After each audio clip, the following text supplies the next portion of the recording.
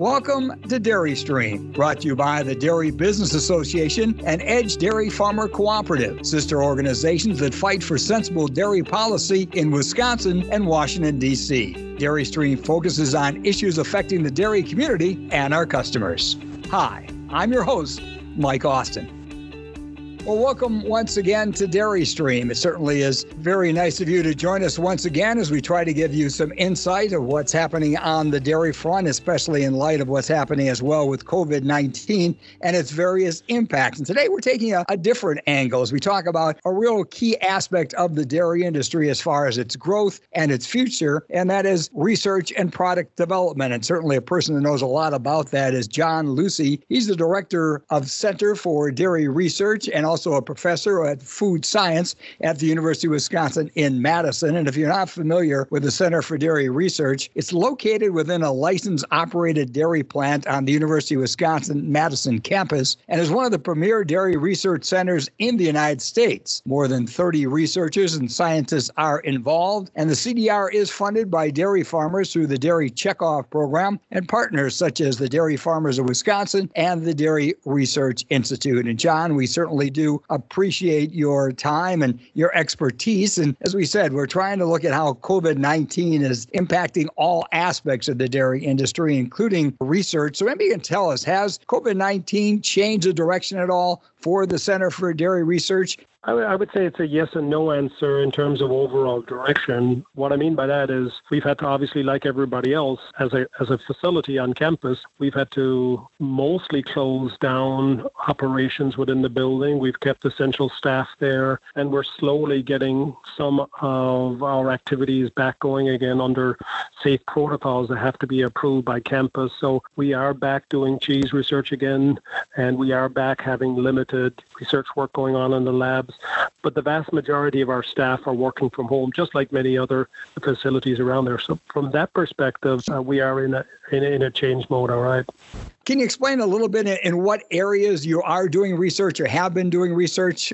Yeah, but I would point out first that the center does a variety of things. We are the largest educator of people who work in our dairy plants. That means the cheese makers, the pasteurizer operators, the ice cream makers, etc. We train probably somewhere in the region of about 1,200 people a year come into Babcock Hall for our training courses. And they need the training courses, obviously, to operate the equipment, but also to pass required licenses. And in the state of Wisconsin, there's a lot of licenses that are required before you can run and operate many of our dairy plants and facilities, and we do that. We also do research, and those fall into two kind of buckets. We support somewhere in the region between, on an annual basis, between 10 to 15 graduate students. That's master's and PhD. But we also have more than 20 projects, research projects that we're doing with companies. So a lot of companies will come directly to us and say, we'd love to develop a new specialty cheese, or I have this whey product and I want to do something more value added with it. Can you help us and develop a process for it? So every year we do a lot of research for both students and for what I would call for more basic research. And then we're doing very applied research projects for companies as well. And the other bucket for what we do is we spend a lot of time directly supporting our dairy companies here in Wisconsin, and we have over 200 of them, with all sorts of technical product development issues or technical queries that they have. Most of our dairy plants around the state, our cheese plants, etc., they don't have a lot of technical folks there. They have more manufacturing folks there. So when they run into issues, they usually call us immediately and say, what do you think? And can I get the best guidance, best advice, or how am I going to solve this defect or this problem? So we're working in all of those kinds of spaces. We're spending time with John Lucey. He is the director for the Center for Dairy Research, and we are talking a little bit about not only what they do, but in particular what happens when it comes to research. And on that level, John, can you kind of explain to us a little bit the timeline of a research project, what it kind of looks like, and did COVID-19 change anything there?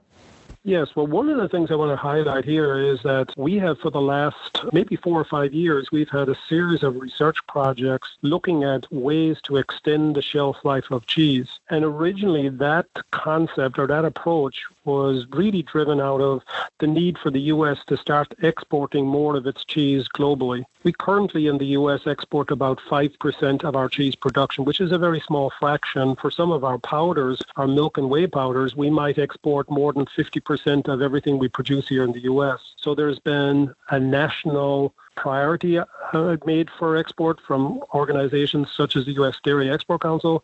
We're back down at how do we do that? Because if you want to make mozzarella, for example, here in Wisconsin, that usually will have a shelf life and be good for use in pizza, maybe 2 months or something like that. And that's probably fine if you're only making it here in Wisconsin and shipping it to Chicago or New York or somewhere. But if you're shipping that cheese to China or someplace like that, you're going to need a lot more time, maybe 6 months more, maybe 9 months more of shelf life, because there's a lot of time to get it from Wisconsin to the export market. And then in that marketplace and in that distribution, there's a lot more time required. So to do that is a huge paradigm shift for our cheese plants. So we've had a series of projects looking at ways to extend the shelf life, including changes that could be very easy to operate within a plant, just changes in make procedure. We've also looked at new technologies that are coming out in some of other sectors of the food and beverage industry, such as high-pressure processing. If you ever bought some of the, guacamole spreads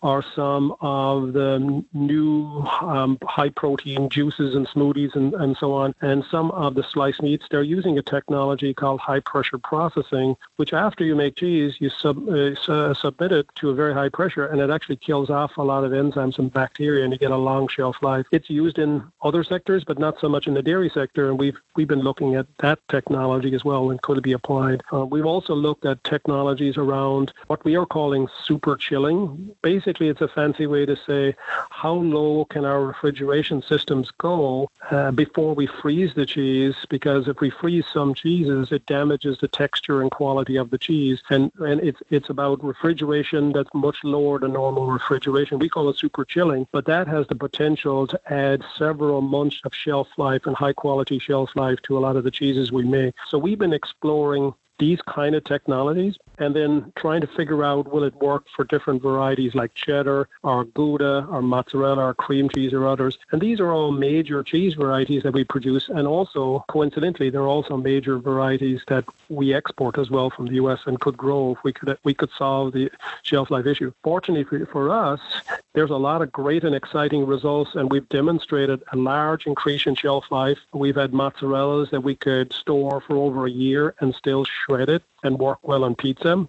We've been able to turn around and apply that to the current pandemic, because right now, with the shock to the system through the food service and through retail supply chain issues, cheese plants don't have all the markets they once had. For example, it's estimated that about 40% of cheese that we produce ends up in the food service sector one way or another, either directly or indirectly. But as we know, last stats I saw a couple of weeks ago, could be up to 50% of all restaurants here in Wisconsin were closed.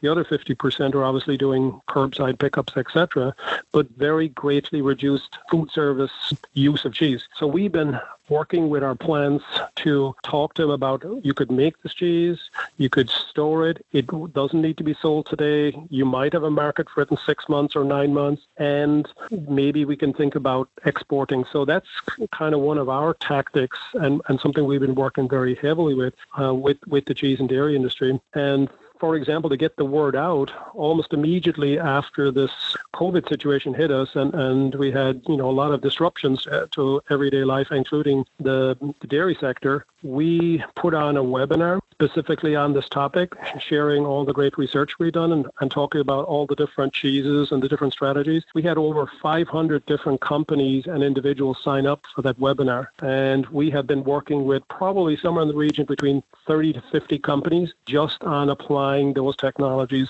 or learnings from those technologies back to their plants. So it's just one of the things that the plants are going through is, well, maybe I need to ship some of this, or maybe I need to treat this in some way, because there just wasn't enough markets right now or in the last month or so, and they dried up with the food service, and we're looking for ways to extend that out. Obviously, if the federal government has been coming to the situation of buying dairy products, so we've been looking at, obviously, that's a huge way to become a new customer, if you like, for the products we produce uses. So we were in that mix.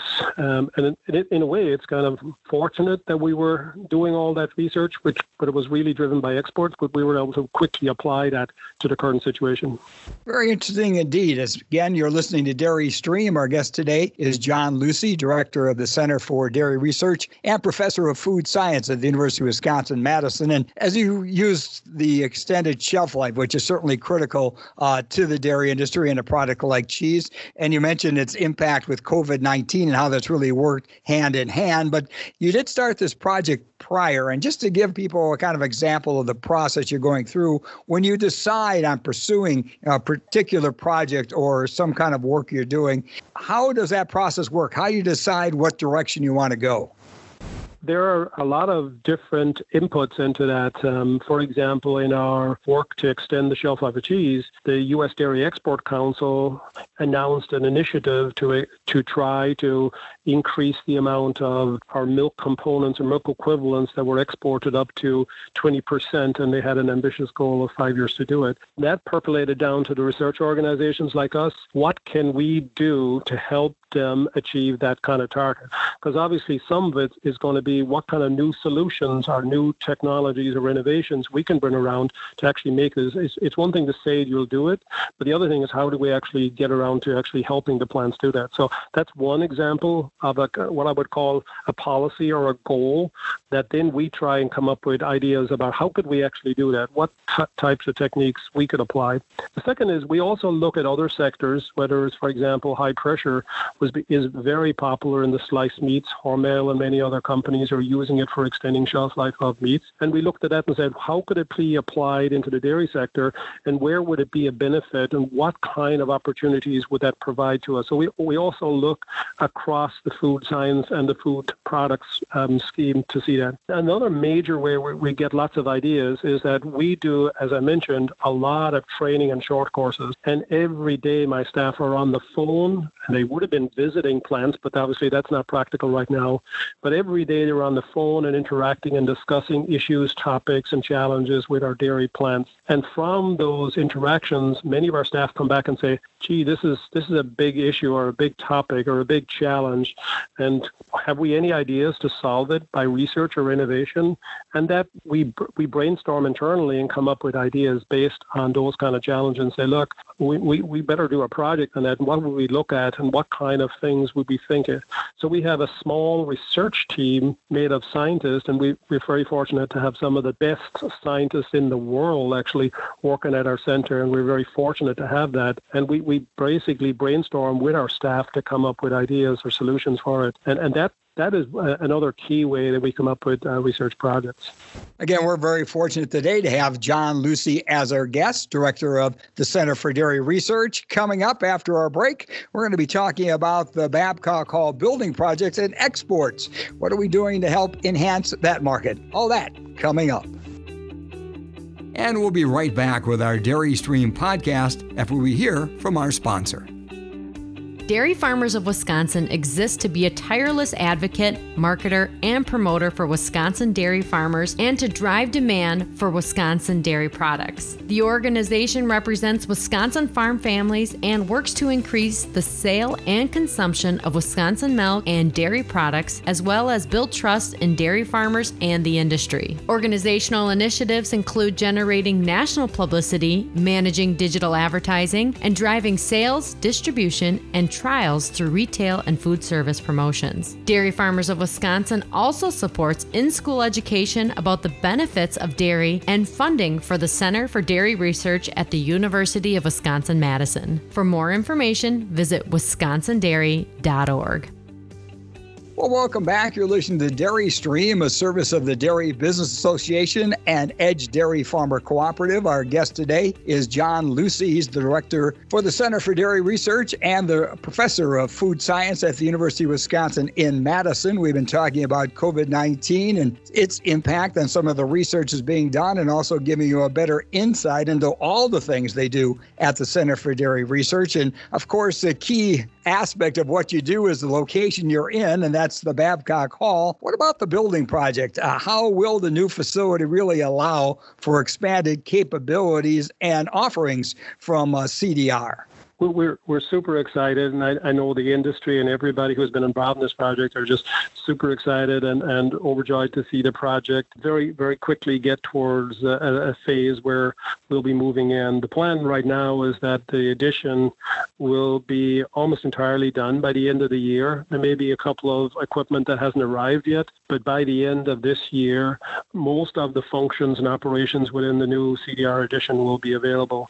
There is some remodeling of the existing Babcock Hall facility that will then occur next year. In terms of expanded capabilities, some of the ones that are probably very exciting for us, obviously specialty cheese is a huge thing here in Wisconsin. It went from a very small beginnings in the 1980s, probably a couple of percent of our production was specialty cheese, to probably be close to about 25% of all production here in Wisconsin is specialty.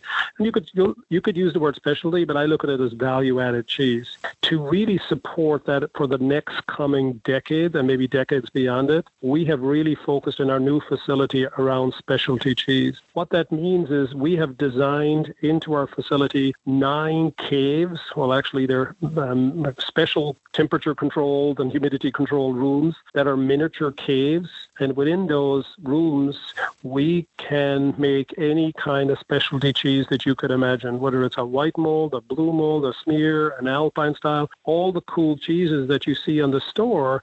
We're making many of them now here in Wisconsin, and we don't have to import them from overseas, but we don't know a lot about all of them yet, and there are many more to make.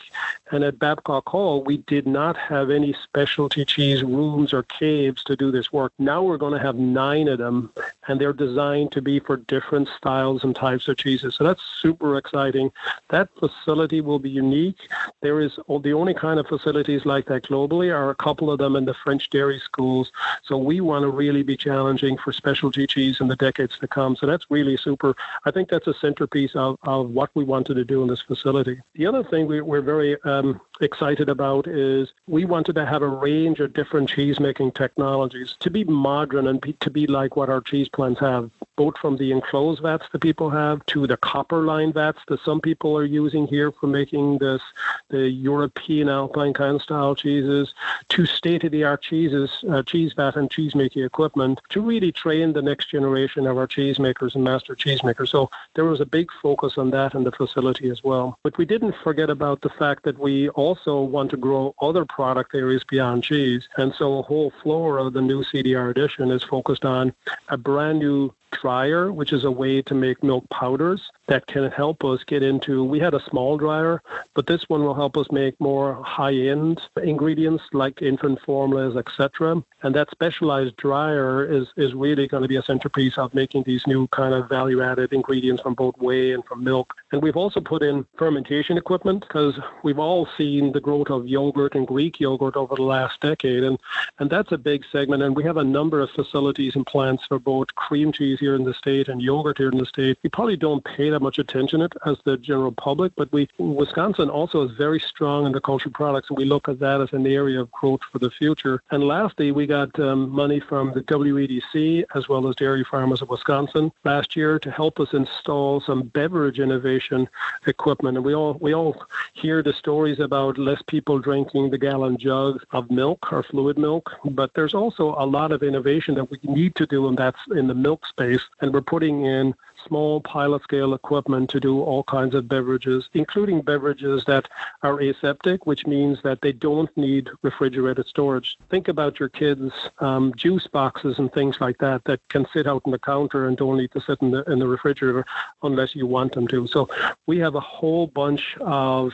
areas that we're focused on, but we're not forgetting about training. And there's a new auditorium going in there and training program, because obviously all of this research and all of this work will not be productive for the industry unless we get the information back to our plants through short courses, workshops, and training. So that's also a huge part of it. And we're putting in a new auditorium custom made just for industry training in there as well. So lots going on is all I can tell you. And I know that's why everybody's really excited to finally see this come to fruition. Well, Well, John, your enthusiasm is infectious, and I can see why the industry is so excited about this. It's really going to be a state-of-the-art facility that, as you said, will allow you multiple opportunities to expand the great job you're already doing. Our time, unfortunately, zooms by kind of quickly, and I still want to talk a little bit about exports because they are so important to the U.S. dairy industry. We are now in a global market, have been for several decades. When you talk about that export and the potential for it, how is CDR developing new ideas that can help us get a bigger share of the export market?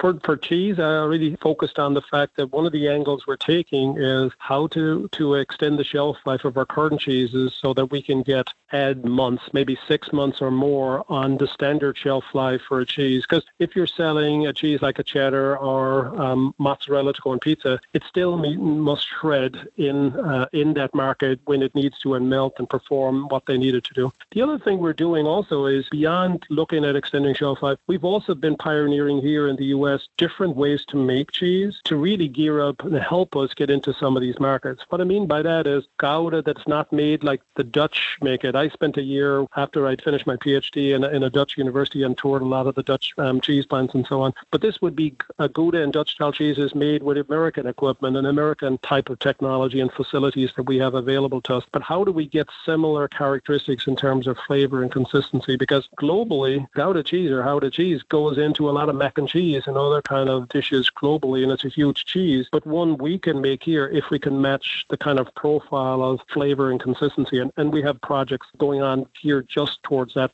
as well. A completely different angle for us too is we've been trying to figure out maybe we sell and export powders or very custom ingredients that we can ship to, let's say, to Latin America or to Asia, and then they would rehydrate this specialized powder into a cheese. So it's basically a way to, we ship the ingredients to them and they convert it in a very simple fashion into cheese there. But again, it locks them into buying our powders here in the U.S. because it would be custom and highly proprietary. We actually have some very exciting research in there about breakthroughs in how to make these kind of powders and make these kind of cheeses and what we're calling next generation powders for cheese and for exports. But we wouldn't make the cheese here. We'd make the powder here. It's easy to ship powders. They're long shelf life and they're easy to ship because you're not shipping water. And then overseas, the company who would buy this powder would convert it into a simple cheese there. That kind of model the Irish are doing and others are doing globally as well. And we have some very interesting technologies around that to help us as well. You know, John, we try to look for optimistic aspects when we've been doing these special broadcasts, especially dealing with COVID-19. But with everything you provided today, I think there's a lot of reasons for optimism. But as we get near the end of this conversation, I just want to get back to COVID-19. And in your opinion, do you envision any long-term effects, either good or bad, on your efforts now due to this crisis? Well, it's uncertain how fast the food service sector will pick up. I think there was an immediate kind of rush of demand on dairy, and it affected the supply chain quickly on.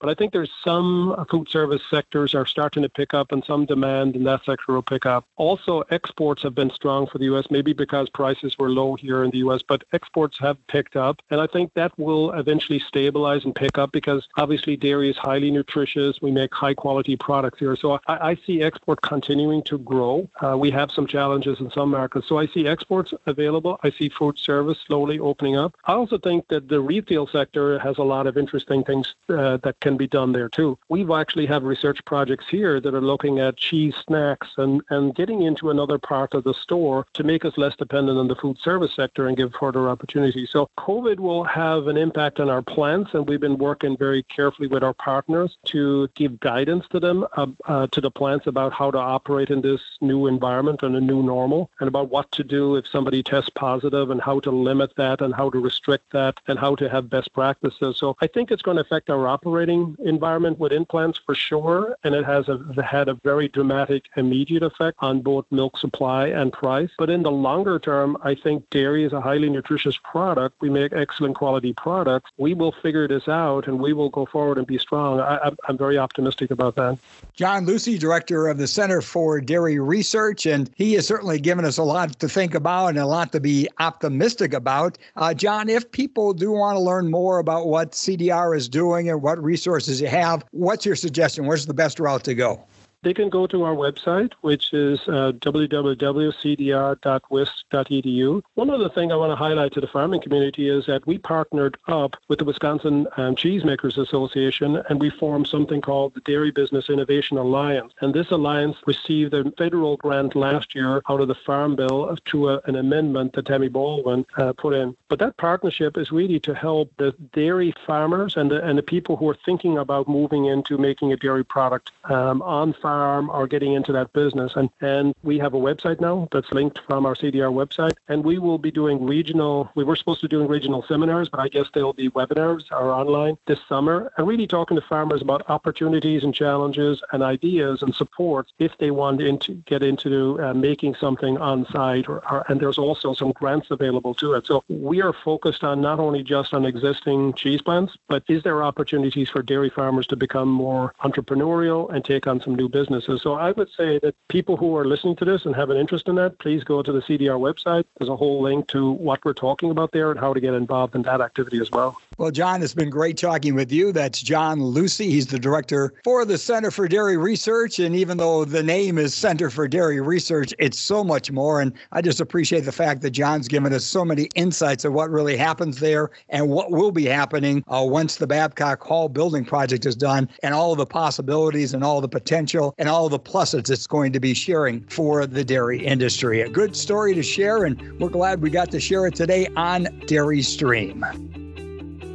The Dairy Business Association and Edge Dairy Farmer Cooperative would like to thank you for listening to Dairy Stream. If you enjoyed listening to our podcast, please subscribe and rate Dairy Stream. We value your feedback. And if there's something you'd like to hear, just email us, podcast@dairyforward.com.